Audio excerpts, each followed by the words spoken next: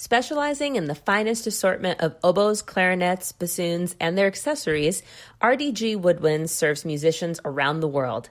Their employees are all professional musicians who have a deep knowledge of the products that they sell. RDG's repair shop has an international reputation with a combined 100 plus years of service among the 5 repair technicians. Plain and simple, RDG provides excellent products and fabulous customer service. Visit them at rdgwoodwinds.com. They look forward to working with you. Founded by Logan Esterling, Reed Design is pushing the boundaries of oboe and English horn reed making. They take the knowledge they've collected from hundreds of reeds and, with the power of machine learning, derive patterns and trends that accurately predict the characteristics of finished reeds while early in the sorting process. The result is quality reeds with characteristics you can count on. Using their products will save you valuable time and let you get back to what you love, making music. Visit www.reeddesign.io to learn more.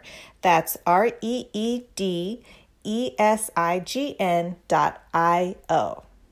Hi, I'm Galit Kaunitz. And I'm Jackie Wilson, and you're listening to Double Reed Dish, a podcast for oboists, bassoonists, and the people who love them.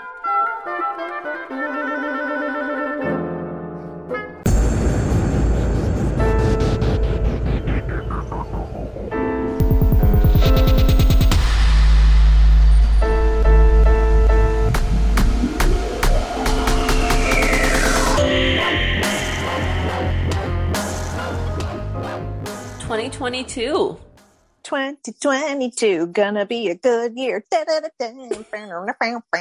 Whoa, that it's like that TikTok that is like, is it me? Am I the drama? I already feel like the vibe of this dish is so different from like the past couple. We have been like bearing the brunt of the weight of the semester, and I felt like we were just like, hi, we're here. Alive. We're here, okay? That's all you and get. This one we're like, we're here. It's break. We're on break. Oh, and happy we are. Yes, absolutely. How have you been? How's your break been so far? Your holidays, your travel? Talk to me. Well, I'm very good. I've been traveling. I am currently at my parents' house outside of Columbus, Ohio. And we recently visited Becky's parents in Michigan. And I have an iPad with an Apple Pencil and a page-turning foot pedal. So I will be very excited to start using this new technology in the spring semester. That's right. We haven't forgotten that we owe y'all a dish on Galit's conversion to the iPad. It's just been a slow conversion. So that's coming in 2022. Galit's nervous about using it in a concert. Okay. I have seen it go wrong multiple times, but now was probably not the time to say that. So I take it back. I've never seen it go wrong ever. Is it warm in here? How were your holidays, Jackie? They were very good. We had originally thought maybe we'd be traveling, and then we saw plane ticket prices, and we were like, maybe not. It ended up being the best thing ever because I'm sending love to everyone whose flights got canceled, whose travel plans were, messed up by this resurgence of the pandemic. It just ended up being a really good time to stay at home. And we couldn't have, it was purely a financial decision we couldn't have anticipated, but we just kept looking at each other going, the weather's horrible here. That would have also undoubtedly impacted it. And we were just like, yeah. Oh, last Christmas wasn't the greatest, so we weren't totally in the Christmas spirit. I'll be honest about that. And so instead of celebrating Christmas, we didn't put up any decorations or even exchange gifts. We decided this year to call December 25th the Wilson Bowl. Oh my God. So we stayed in our pajamas all day. We watched true crime documentaries. Yes. We watched elder millennial classics like Can't Hardly Wait, Ooh. Ate Trash. Yes. Just the worst junk food ever. And it was a delightful, if Christmas is not your thing for whatever reason, I highly suggest you throw your own Wilson Bowl because it was a lovely alternative. And now we're on to New Year's. Do you have any fun like New Year's Eve plans? Are you making any resolutions? No and no. We're taking it one day at a time.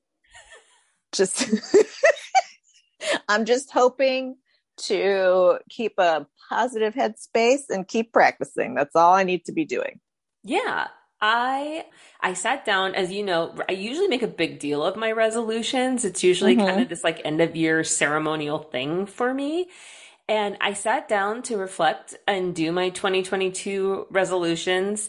And I was like, everything I went to write down, I went, this is kind of more of a to-do list than an actual, like, there should be a distinction between a resolution and a to-do list, right? You know that feeling when you've already bettered yourself so much that the thought of improving on perfection is just complicated. But yeah, I guess the stuff I'm going to try to accomplish this year is less like philosophical and more tangible. So I decided for the first time in like maybe a decade, I'm not going to do an elaborate list of 2022 resolutions, but I did come up with one fitting related resolution that I am actually going to be dedicated and try to stick to. Smaller, more manageable to-do lists. I usually add everything that I could possibly maybe accomplish in a day, and then always look like, oh, I only got like a quarter of a third of the things off my list because I'm always too ambitious when making my lists. And so my resolution is to not be too ambitious in making my lists, and having that be my only resolution. Hopefully it'll be more accomplishable. So what are we dishing about today? So you had the idea of New Year's Eve playlist, whatever it may be. What tunes maybe generally speak New Year's to you? And then what are like your 2022 entering the year tunes? Okay. This first piece is not a piece for oboe or bassoon. It's a piece for piano, violin, and cello called Sans, meaning breath, by my favorite, the perfect, beautiful angel from heaven, Rina Esmail. Oh. It is so beautiful. It's like such a grounding, gorgeous, just incredible listen. Perfect 2022 mode. The second piece I have is a piece that I would love to play in 2022, which is Valerie Coleman's Afro-Cuban Concerto for Wind Quintet. Have you played that before? I've played it multiple times with multiple groups. I have not, and I want to desperately. So we asked our listeners. Willard Aloysius says the Ruth Gibbs Oboe Concerto. She's like Rafe Vaughan Williams' little sister, but with her own personality and flavor. I love that. Yeah, lots of excitement for that piece lately. Rhett says, I've been coerced by a trio mate to tackle the first of Alyssa Morris's Collision Etudes. Best of luck to you. Very difficult. Well, that's kind of fitting, right? 2021 was a pretty difficult year. Totally. Gorgeous. Technical. Very difficult. Dylan says, Dylan, you must be an elder millennial. The Cranberries' Dreams, because it absolutely slaps and makes me happy every time. Some of our younger listeners and some of our older listeners might not know that song, but for Galit and I's age group, it was on pretty much every movie soundtrack. Well, how does it go? I forgot how it goes. Oh, yeah. Yeah.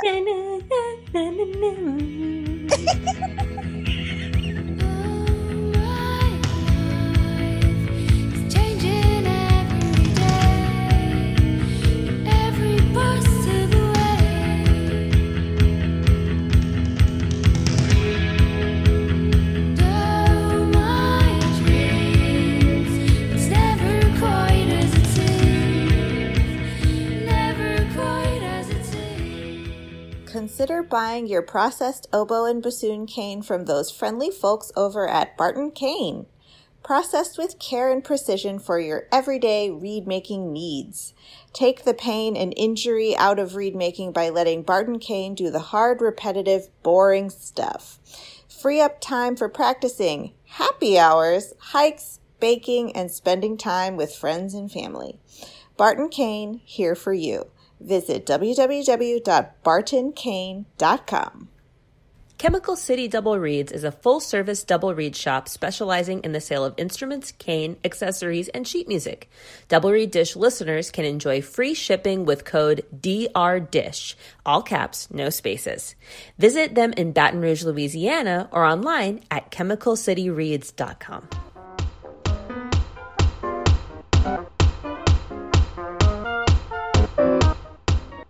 We are delighted to welcome to Double Reed Dish Dr. Laura Bennett Cameron, Assistant Professor of Bassoon at the University of Texas, Arlington. Welcome to the podcast. Thank you so much. I would love to start by asking you how you started playing the bassoon in the first place. I think like a lot of bassoonists, it was an accident. I started on the saxophone. Not to date myself, but Bill Clinton was president and clearly... The saxophone was very popular. It was very popular back then. And so clearly I wanted to play the saxophone. And so I did. And everybody else played the saxophone. And I practiced a lot. And I was overwhelmingly mediocre at it. I did not make 7th grade all region. And I was very disappointed.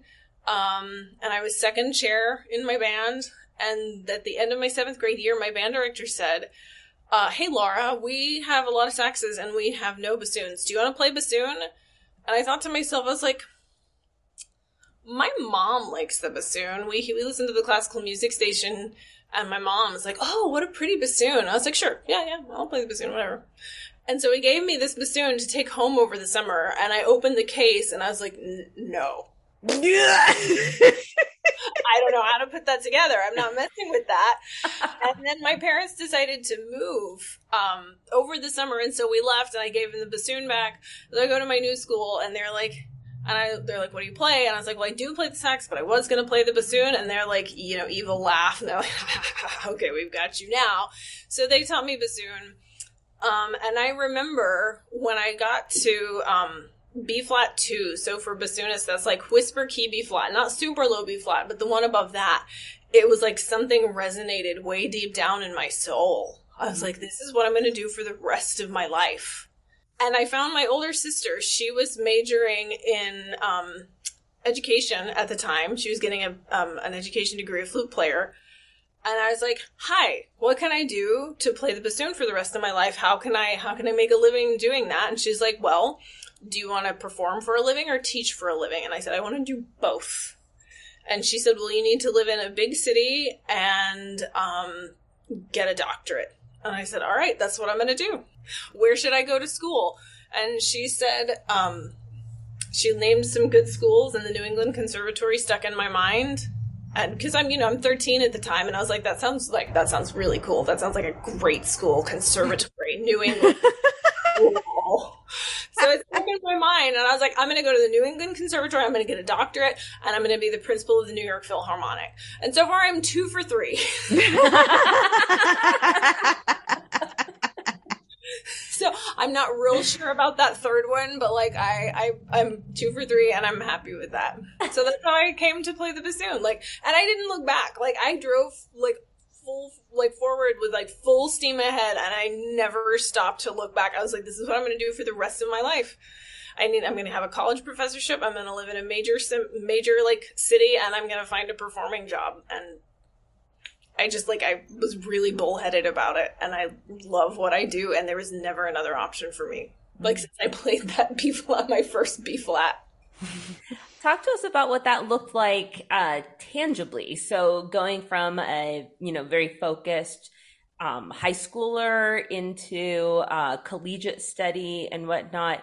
In those younger years, how did this focus manifest itself in your habits? it's really interesting because I didn't have such a clear path. Like, a lot of bassoonists maybe had better training and better technique than I did. Maybe I was just a bad listener who had great teachers. But I didn't have a great concept of rhythm or how to practice as a high schooler. And I went to West Texas A&M for my bachelor's degree because I knew I wanted to stay in Texas. And that's mostly an education school. That's not what a lot of people think of as performance. They have a phenomenal education program. And I studied with Dr. Tina Carpenter. And I credit her and Don Lefevre, who's the head band director there, with teaching me how to count and teaching me how to practice. Mm-hmm. And those are two things that have served me really well. If it hadn't been for the two of them, obviously I need to give Dr. Carpenter most of the credit.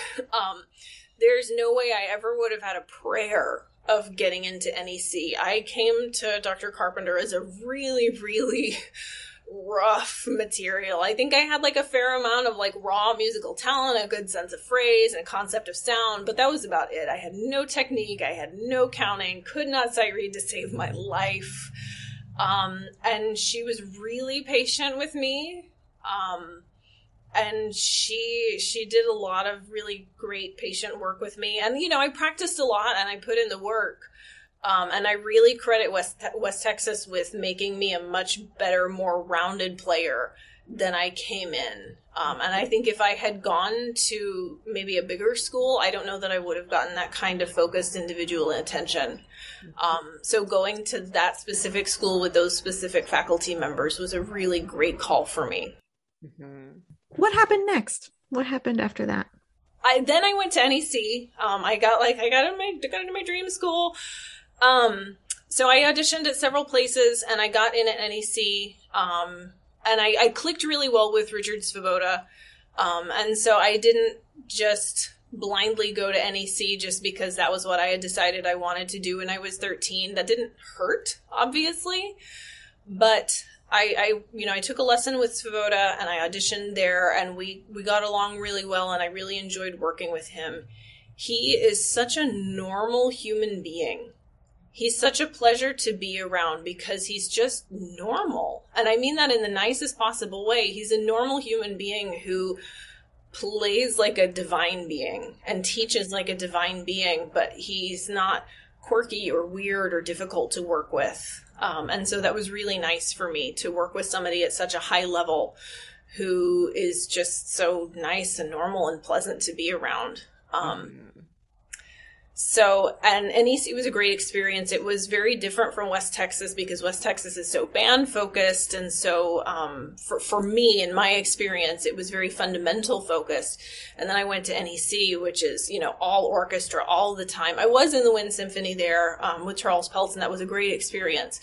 But NEC is, it's right down the street from the BSO. So it's a really orchestral school. And that was a wonderful experience. I fell in love with orchestral playing and learned a lot about excerpts there.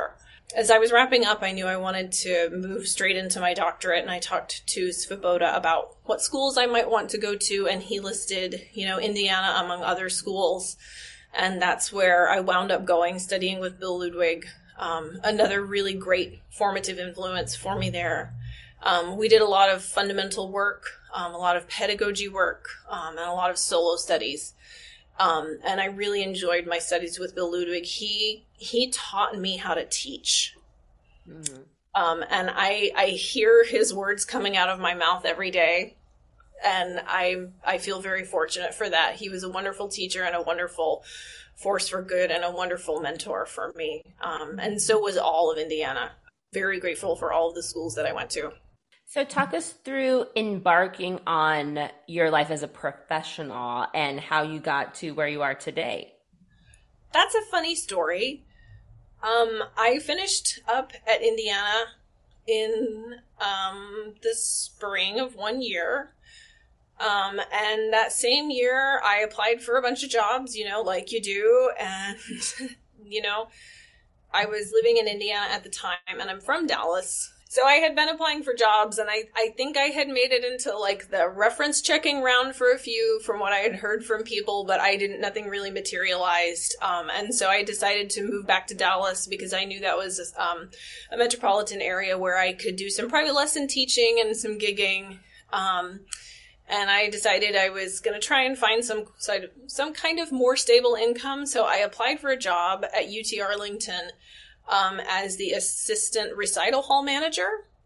And I got that job. And I started there October 1st of the year I finished my doctorate. And that was a good opportunity for me. I had worked as an usher in Boston, and I'd done some event work at a part-time job while I was in Indiana. So, I was like, I had some experience. I was well suited for it. And then I started teaching adjunct theory in January for the spring semester because I have a doctoral minor from Indiana in theory pedagogy. So that was cool. And then I was obviously applying for bassoon teaching jobs because that wasn't, what I wanted to do. I had a small private studio. Didn't want to be, an assistant recital hall manager forever because that wasn't the vocation that I wanted for myself. And I was offered a job, a full-time bassoon teaching job at another school. And I went to my administration and I told them about it. And they said, no, we want to keep you here. And they offered me a full-time job teaching theory. And it was a lecturer position, but it was full-time. And I had just won the Dallas Winds principal job. And I wasn't quite ready to go. I was like, Dallas is looking good. Like, I'm on the sub lists for the DSO and the Fort Worth Symphony. Like, I think I'm going to stay. Because the city where I had been offered the teaching job didn't really have much of a playing scene. Mm-hmm. I made the call to stay and be theory faculty. And then the next year, it just so happened that the bassoon position opened up, and I became the professor of both bassoon and theory. Then a few years later, but I wasn't tenure track. Then after 4 years, they decided to search the bassoon position. It went tenure track, and they searched the position, which is really stressful when you're in that position because you could lose your job or you could win your job. It's terrifying. But I'm really glad they did that. I wouldn't have had it any other way. And if I had lost my job that way, I would have understood it and I would have been happy for the person who got it. But I'm proud that I kept my job. So yeah. And so here I am. This is now my 8th. I think I'm in my 8th year at UTA. Maybe this is my 9th year. Heck, I don't even remember. I've been here for a while. So, and I've had I almost literally worked my way up from the mailroom, but it wasn't the mailroom. It was the assistant recital hall manager. It sounds like your path had opportunities, or required at least, several leaps of faith and some time where you just kind of had to continue working and trusting. And I know that this is kind of an esoteric question, but I feel like those are non-esoteric things that we all have to deal with at times. And so I wonder if you could just kind of share your thoughts and experiences on that time in your life, things that you learned, advice that you would give people who are maybe still on that path now, on the other side, that you can kind of in hindsight see that the universe was just putting things in place to get you to where you ultimately needed to be? That's a great question, and I'll do my best. Every situation is different, and I do consider myself really lucky the way that those opportunities opened up in that order for me. And I know that a lot of landing in a tenure track position is being in the right place at the right time. And again, I consider myself really lucky. A lot of it's luck. A lot of it's hard work, but a lot of it is luck. But the advice that I would give someone who's, in the middle of that, looking for that, waiting for that, is trust yourself. If you feel like you're in the right place, waiting for the opportunity to open up, then trust your intuition. One of the things that I'm really fortunate to have had is really fantastic administration here at UTA. Like my department and college leadership has always been really superb. And I have never been shy about keeping in close contact with them about what was or wasn't coming down the pipeline and what they wanted from me. Like, what do you want to see from me at the next level? What do you need to see from me to make this happen? Like, what are you looking for from a bassoon teacher? What do I need to advance? When is this a possibility? Is that not a possibility? Is this going to happen next year? Is that going to happen next year? Mm-hmm. And I wasn't shy about asking those questions and being really direct about what I was interested in and what they wanted to see from me in terms of performance and goals. That takes a lot of courage to do. It does. I was forward about it. But I tried to walk that line, and I will say it is more difficult for women. I was just thinking that. Raised, 2,000 years of the patriarchy, I'll say it, has made it more difficult for us. But I just trusted myself, and I was, firm but polite about it. And I just made sure that my administration always knew about the things that I was doing that were good. And I wasn't shy about asking for what I wanted. It was tough, yeah.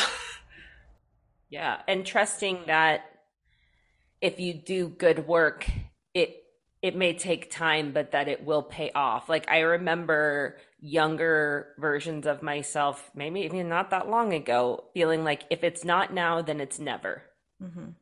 And I feel like we can tell ourselves that a lot. And sometimes it can take us a little while to, find our place. And that can cause us to have a lot of mental talk that's not necessarily even true. We just all have different paths, and they're all just as equally valid. Mm-hmm. No, you're absolutely right. And everybody is different, and we're all going to wind up in different places at different paces. Mm-hmm. Everybody looks different, and everybody's going to arrive at their different version of success at their different correct time, as long as they trust themselves and that you're nice to yourself along the way. And that's tough. Mm-hmm. One other thing that I might suggest to someone in this position that I just thought of is that I always made sure to make sure that I was contributing to the department.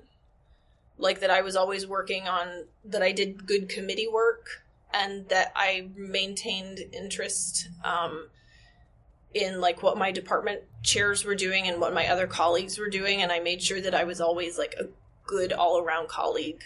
Like, I mean, I think that probably goes without saying, but just being a good colleague and doing good all-around work, not just, like, clawing to get ahead and be like, the bassoon studio will rule them all. Right. Mm-hmm. So we've hit most of higher ed, teaching, collegiality, service, but you also bring a lot to the table in terms of creative activities. So I would love to kind of shift gears and have you talk to us about kind of what sparked your interest in Roger Boutry and the work that you've done researching and collaborating on expanding the emphasis on his repertoire in the bassoon field. Absolutely. Second to my dog, that is my favorite topic in the whole world. So I would love to talk about that. We can talk about your dog too. Obviously. I wasn't trying to bring her up. It just happens naturally. Anyway, okay, back to Boutry. So, like every other overzealous graduate student, I programmed interferences on one of my doctoral recitals. I should say interferences 1 is the name of the piece. And I did program notes on it for, some assignment. And I was typing up Boutry's biography, and it was like 7 sentences long. And in those 7 sentences, it talked about how he led the preeminent military band in France. But it wasn't just a band. He expanded it to be band and orchestra.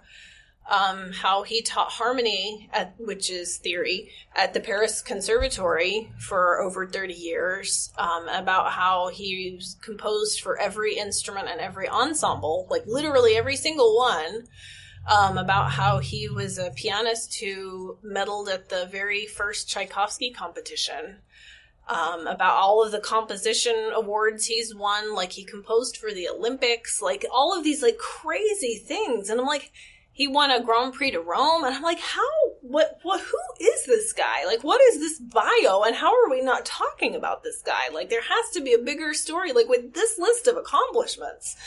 Why are we not talking about him? There's a bigger story here. And I looked for more information on him, and I just couldn't find it.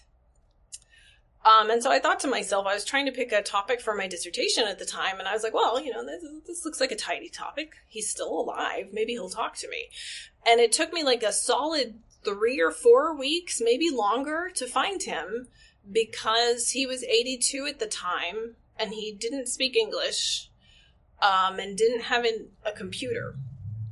And so it took a lot, me emailing a lot of people, like cold emails to people at the conservatory and people at like various like libraries and archives across France, and every like Marc Vallon. I emailed a bunch of people trying to find who knew Boutry. And I randomly found someone who was a former harmony student of his, and they're like, oh, I'll call him tonight and ask if you can come interview him. I was like, thanks a bunch. And they're like, yeah, you can come, but he doesn't speak any English. And I was like, well, crap, my second language is Spanish. So that was in October, and I worked it out, and I was like, okay, well, I'm going to come interview him over Christmas break. And so I started learning French as fast as I could. My French was crap that December, but my sister came with me. She spoke some French, and we organized for a translator. It was a really wonderful gentleman named Adrian McDonnell. He's a conductor, an American conductor who's studied over there and has been living there since the 80s.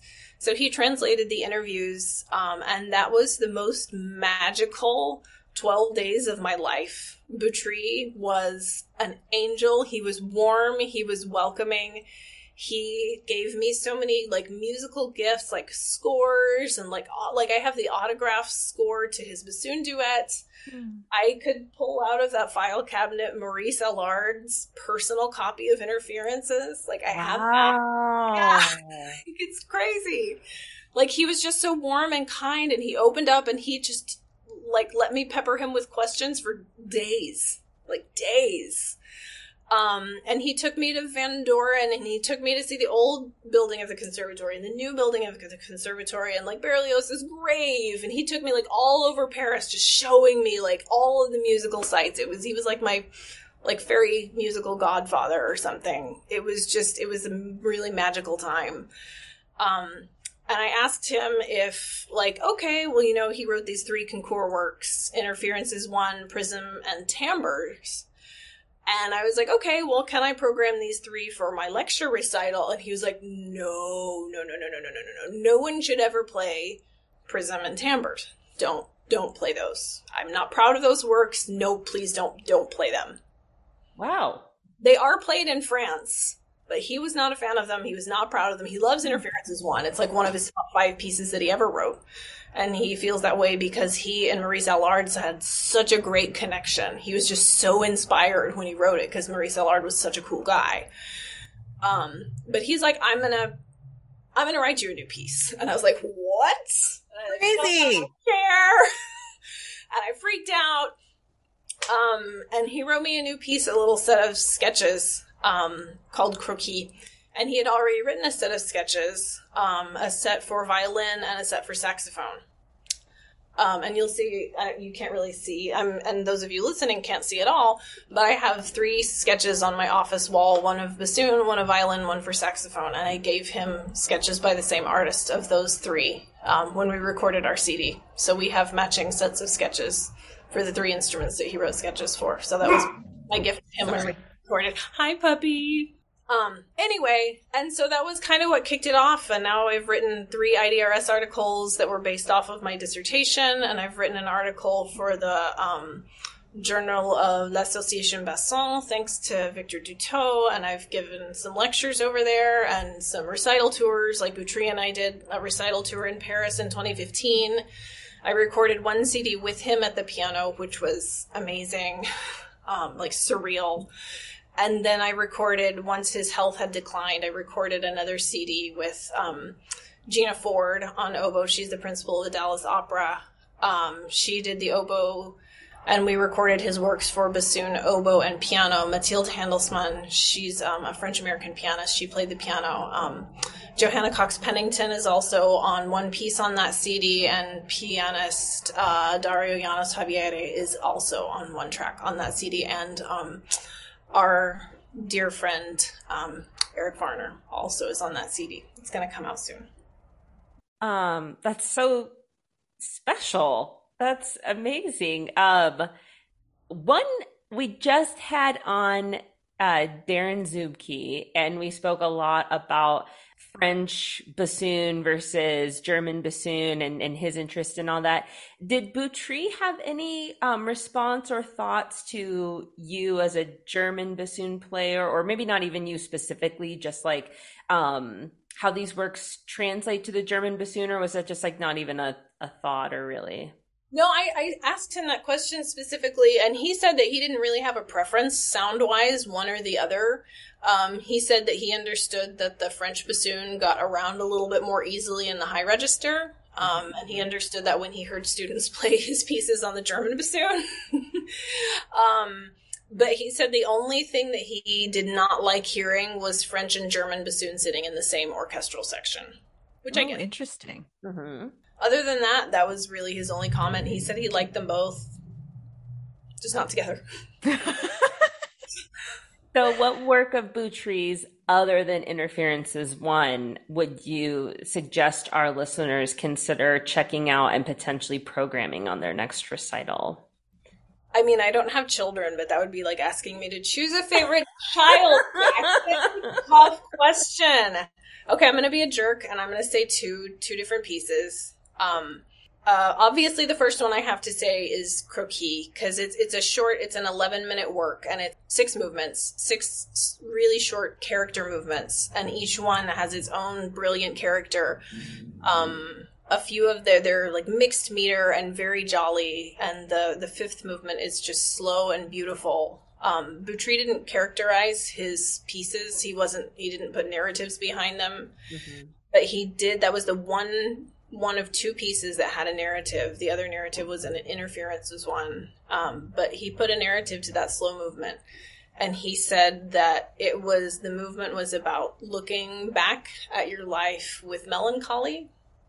And then there's one moment where you have a happy memory. You can hear it. And then you return to your melancholy. It's heartbreaking. And the other piece is, it's not published yet, but this should be my impetus to hurry up and get it published. But it's on the CD that he and I recorded together. It's a transcription he made of Fauré's Capriccio for piano. And he transcribed it for bassoon and solo bassoon, and it's really pretty. When he handed you the croquis, did you immediately burst into tears? Actually, no. It was the weirdest thing, because I left. Like, he didn't write it while I was there. I flew back to Indiana. So he mailed it to you. He did, but he mailed it to me like movement by movement.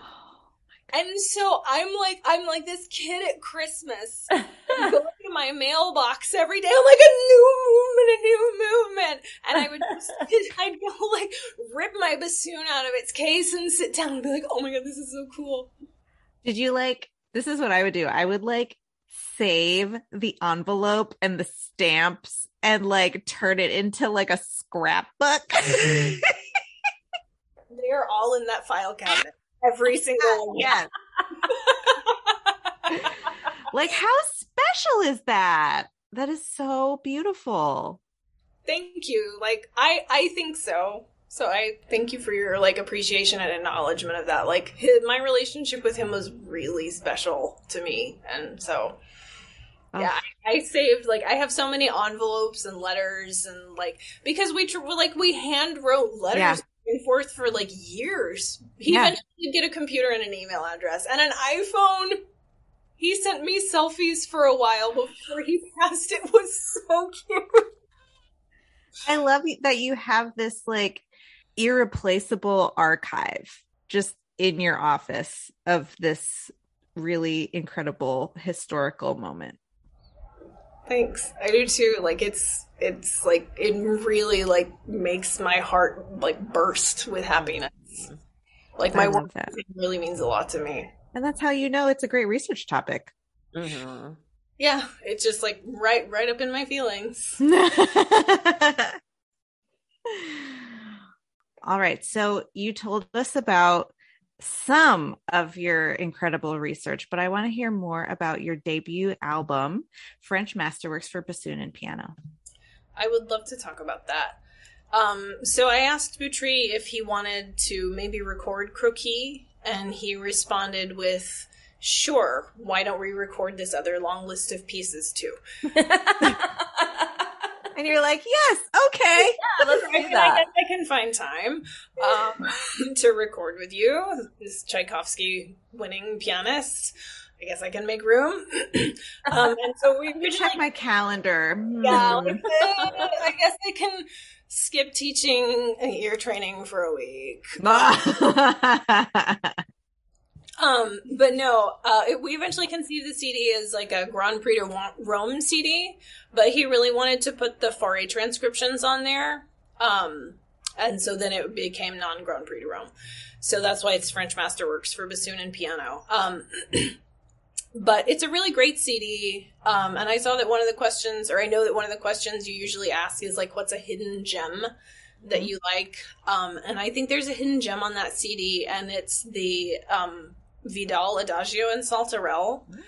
It's kind of a quirky piece, but it's really cool. Ryan Romine has also recorded it. So don't just listen to my recording. Listen to Ryan's as well. It's a really great piece. Like, there's some nifty chords in it and some, like, things that'll make you go, like, what? Like, oh, okay, that's an interesting compositional device. But it's a great piece for a professional or, you know, like a good college student. It's just a nifty little piece. But I was really happy with how the CD turned out. It's got some classics on it, you know, Duthier, Pierney, and then the newer pieces from Boutry and me. So, listen if you haven't checked it out. Thanks. So navigating all this French repertoire, first of all, it just scares me to think about. I remember that high F, and actually, isn't it a slur to a high E that's actually more scary in the Boutry? He at least lets you approach the F chromatically, right? Anyway, this gets me thinking about reeds, and that in order to play all this French rep on the bassoon, you must be a killer reed maker. So teach me your ways. Fill it. The secret to my high register is play a lot of Boutry for many, many years. And then eventually I was so proud for my last set of recitals, like the set that I just wrapped up in France and the recital I did before I left. I was so surprised. I didn't change reeds or vocals for anything in the recital. I just like the high E's, the high F's, everything. No trick vocals, no trick reeds. I was like surprised at myself. I was really proud of that. But my whole philosophy for reeds and teaching is eliminating variables. I'm very much a proponent of work with what you have. So pick a shape, pick a profiler. I'm a very middle of the road reed maker. I'm not a Hertzbergian type. I have a middle of the road shape, a middle of the road profile, a middle of the road approach. And I teach my students to do the same thing every time. And once they get that really consistent, if there's something they want to change about their reeds, if they want more of this or less of this, then we change one single variable at a time. And once they get consistent at changing that one variable, then we can look at changing one other variable at a time. And I think that consistency is the real key to reed making. because I think that over time, people's read styles are going to shift. I think that we're smart enough as human beings that we're just going to adapt naturally. And my goal is nothing but consistency. And so far that's worked. I've never made a conscious shift in my read style. My only conscious read thing over the course of my life has been consistency.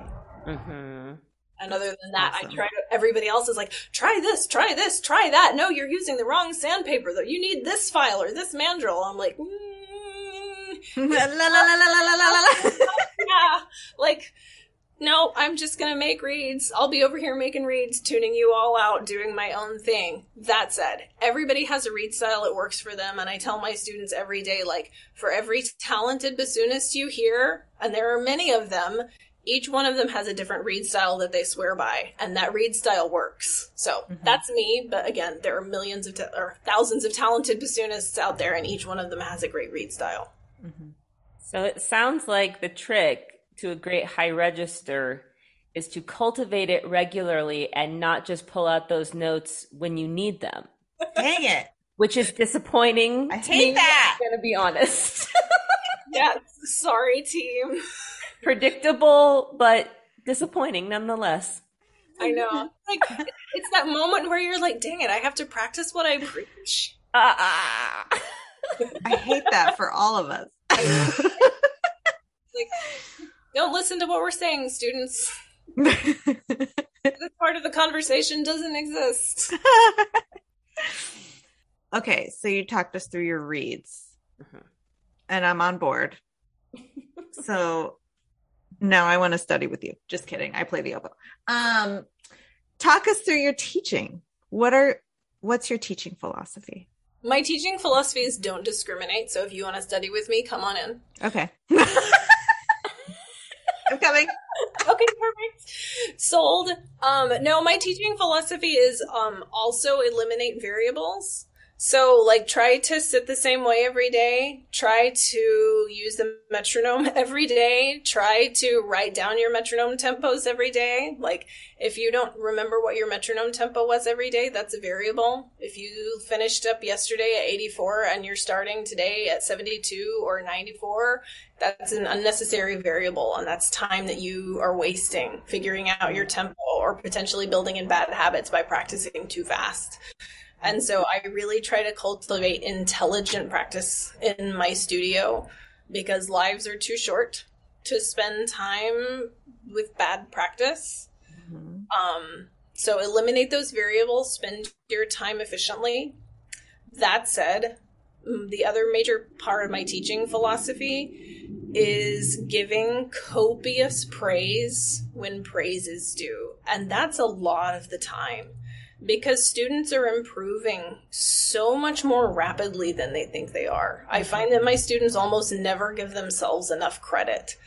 And so I try to be the person who's doing that. I don't give false praise. I am not a participation trophy kind of gal, but I am very much the type of person who looks very carefully to find every way that a student is improving and makes sure that my students know how well and how consistently they're improving each week.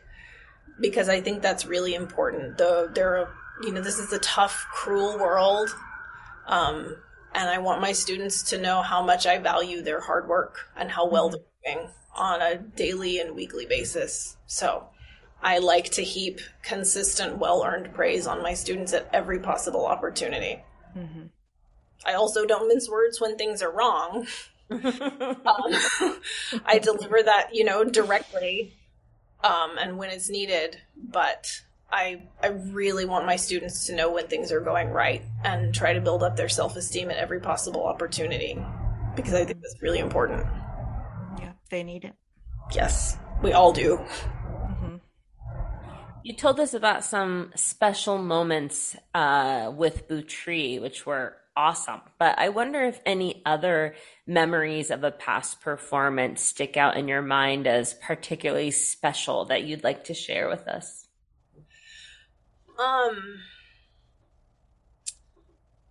I remember it wasn't actually a performance, it was a recording session, and I know I sound like a broken record. But it was when I was recording that CD with Boutry, and we were recording Capriccio, that 4A transcription. And I remember in that recording studio recording this one moment where I've got 2s against his 3s pretty early on in the piece, and I remember thinking, this is the most beautiful thing I've ever played. And I don't know if I will ever be this happy again. But it wasn't in a sad way. Like, I wasn't like, oh, what a bummer, I'll never be this happy. But it was like, this is the happiest, most fulfilled I have ever been. I'm in Paris, I'm working with a musical legend, I'm in a beautiful recording studio playing gorgeous music that was transcribed for me. I'm so happy. Like, I'm just so happy. And it was great. Another moment was when I was a freshman. I made Texas Small School All-State. I mentioned that we moved when I was in 8th grade. So we moved to a small town. And so I made Texas Small School All-State when I was a freshman. I definitely was not good enough at that juncture, see my previous notes about not being able to count or sight read, to make Texas Big School All-State. But I made Small School All-State, and I was bottom chair in the bottom band, but I made it. And that was the greatest musical experience of my life to date. And we were playing in the dress rehearsal, and I cried. And I wasn't an overly emotional 9th grader, but I had never participated in anything like that before. And I was like, music is amazing. I've like so many people, like all the emotions of the entire week. And I cried. And I'd never cried at movies.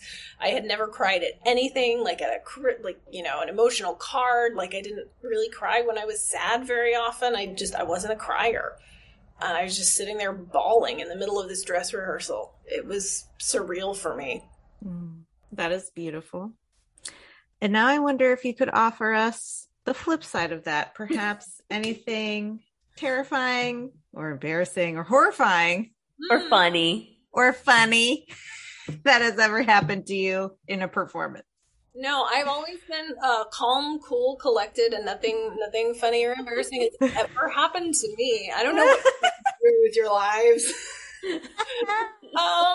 No, I remember I was a freshman and I was fortunate enough to be playing on an honors recital.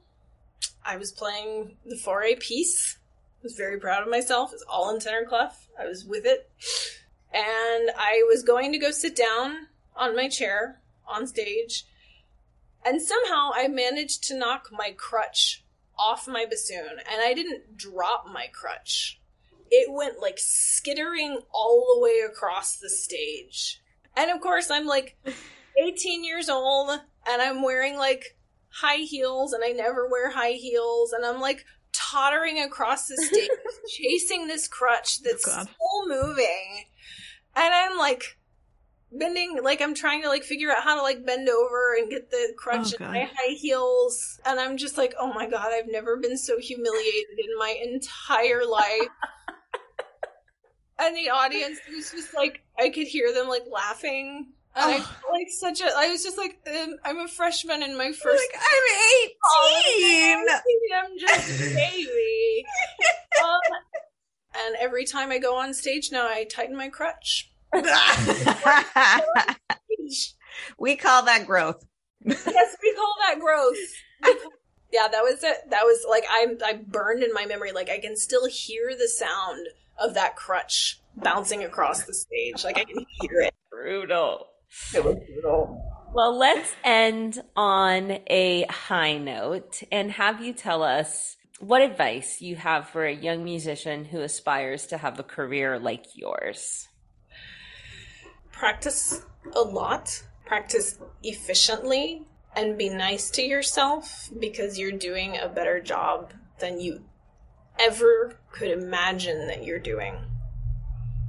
Also, listen more carefully to your teacher and take notes during your lessons, because they're giving you better advice more frequently than you're aware of.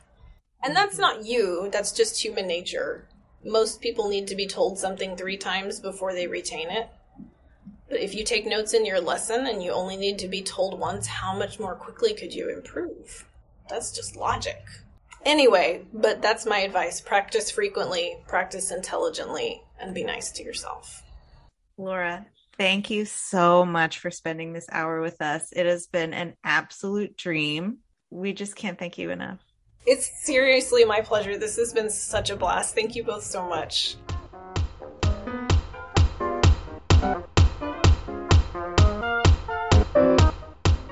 Thank you so much for listening to this awesome interview with Laura Bennett Cameron. Please go to our social media, Facebook, Instagram. We're not super on Twitter, so you can skip Twitter if you want to. Listen on all of the listening spaces and rate and review on iTunes. Jackie, who do we have coming up on the next episode of Double Read Dish? We're welcoming Master Gunnery Sergeant Leslie Barrett, co-principal oboe in the President's Own United States Marine Band. Galit, it is time to end this nerd parade. Jackie, you personally, go make reads.